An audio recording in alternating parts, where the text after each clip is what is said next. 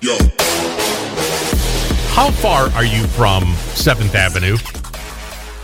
Well, that's a weird question. That's like me saying to you, how far are you from the largest street in all of whatever the name of the Greenville, South Carolina? Oh, okay. So how far are you from Barneys on 7th Avenue? Well, again, Barneys on 7th Avenue closed.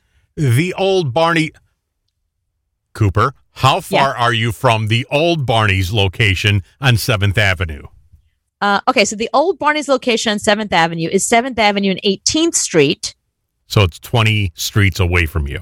So it's, okay, and I'm all the way on 1st Avenue. So if you can do math, I'm about 6 avenues, give or take, away from there. And then streetwise, I don't know, about 10, so 10 streets and about 6 avenues. So you can ride your bike there is what I'm saying. Yeah, of course. Okay, so go ride your bike there, please. Because why? It's an empty building. Not anymore. It's becoming a Spirit Halloween store. Oh, Jesus. That's not possible. What? Are you kidding me? No, you don't understand. It's like 20,000 square feet. It's going to be the #1 Halloween store. And it's right near you. Okay, hang on a minute. They're turning the old Barneys into one of those crappy Halloween stores? Hey, watch your mouth there. This is sacrilege. This is like... You just said yourself it was empty and dead. No, because, well, Barneys, I mean, listen, Barneys was there forever. Mm-hmm. Then it moved to 5th Avenue and like 60-something street. Sorry, Madison Avenue, like 60-something street. Then it reopened again. And then because of the pandemic, it closed again. They renovated it. It was gorgeous. The building was incredible. They renovated it upstairs, downstairs. It was so beautiful. Closed because of the pandemic. And it is this big, beautiful, empty store. It's really sad. So what was Barney's? Was it like a Belk's or Macy's or... That's adorable. No. Barney's was where all the highest end designers were. Like the biggest name designers were there. It had like Puma. No. Like Carolina Herrera. Like designers, Gucci. Oh, okay. Yeah. So Barney's, before all these stores had their own stores, a lot of them didn't have their own stores back in the day. Like Gucci now exists. There's a Gucci store. Mm-hmm. And there's one on 5th Avenue that's been there forever, but Gucci would sell their things at Barney's. New designers, high-end designers would come in, Philip Lim, people like that, and they would sell their stuff. It was a big thing to sell your stuff at Barney's. Like, it meant that you made it as a designer. Manolo Blahnik it was exclusively either at their tiny little shop on 54th Street or Barney's. Those are the only 2 places in all of New York that you can get Manolo Blahnik And they shoes. knew you by name. Yeah. Well, of course they did. He said, welcome, Cooper. Come on in. I'm not even joking. The guy who sold Manolos both at Barney's and the one who sold it at the store on 54th Street, still in my phone. Like, I still have. They would text me and be like, got some new stuff, or we're having a secret sale. Why don't you come down for the secret sale? Yeah. And so it was probably both locations that would do that. They knew who they were dealing with. But no, so Barney's was the place that a lot of the big name designers that you know now, it's where they got their start.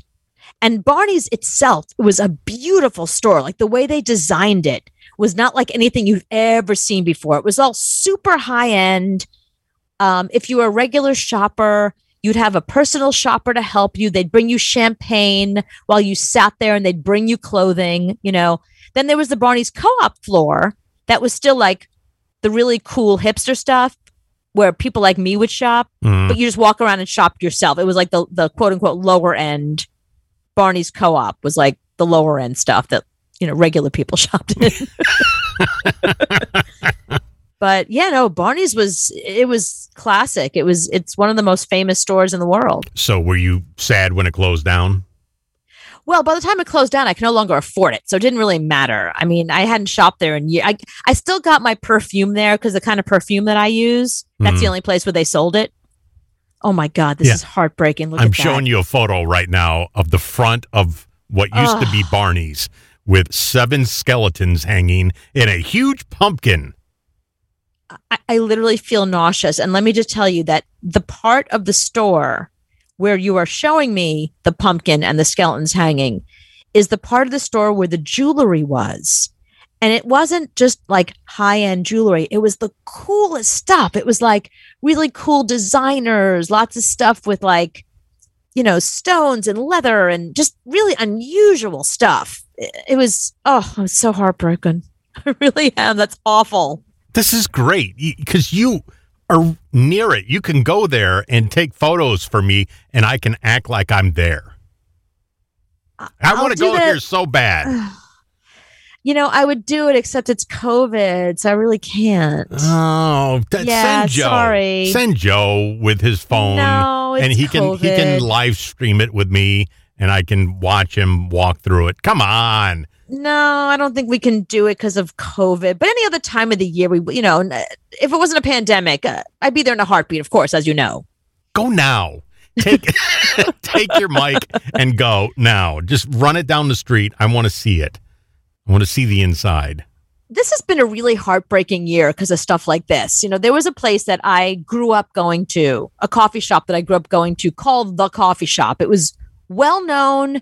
Everybody would hang out there. If you went late night, it was 24 hours. If you went late night after a club, you might see a celebrity there. Sex and the City would shoot stuff there all the time. It is now closed and turned into a Chase bank.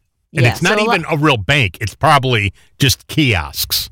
That's exactly what it is. It's not a bank. It's just kiosks. You're right. It's exactly what it is. So nobody works there, just machines. That's right. Because you don't have actual banks in New York City. You just have we do. Of course we do. you just have machines in storefronts. But it's like, it's the end of an era, which is so weird because there seems to be more money in New York now than ever before.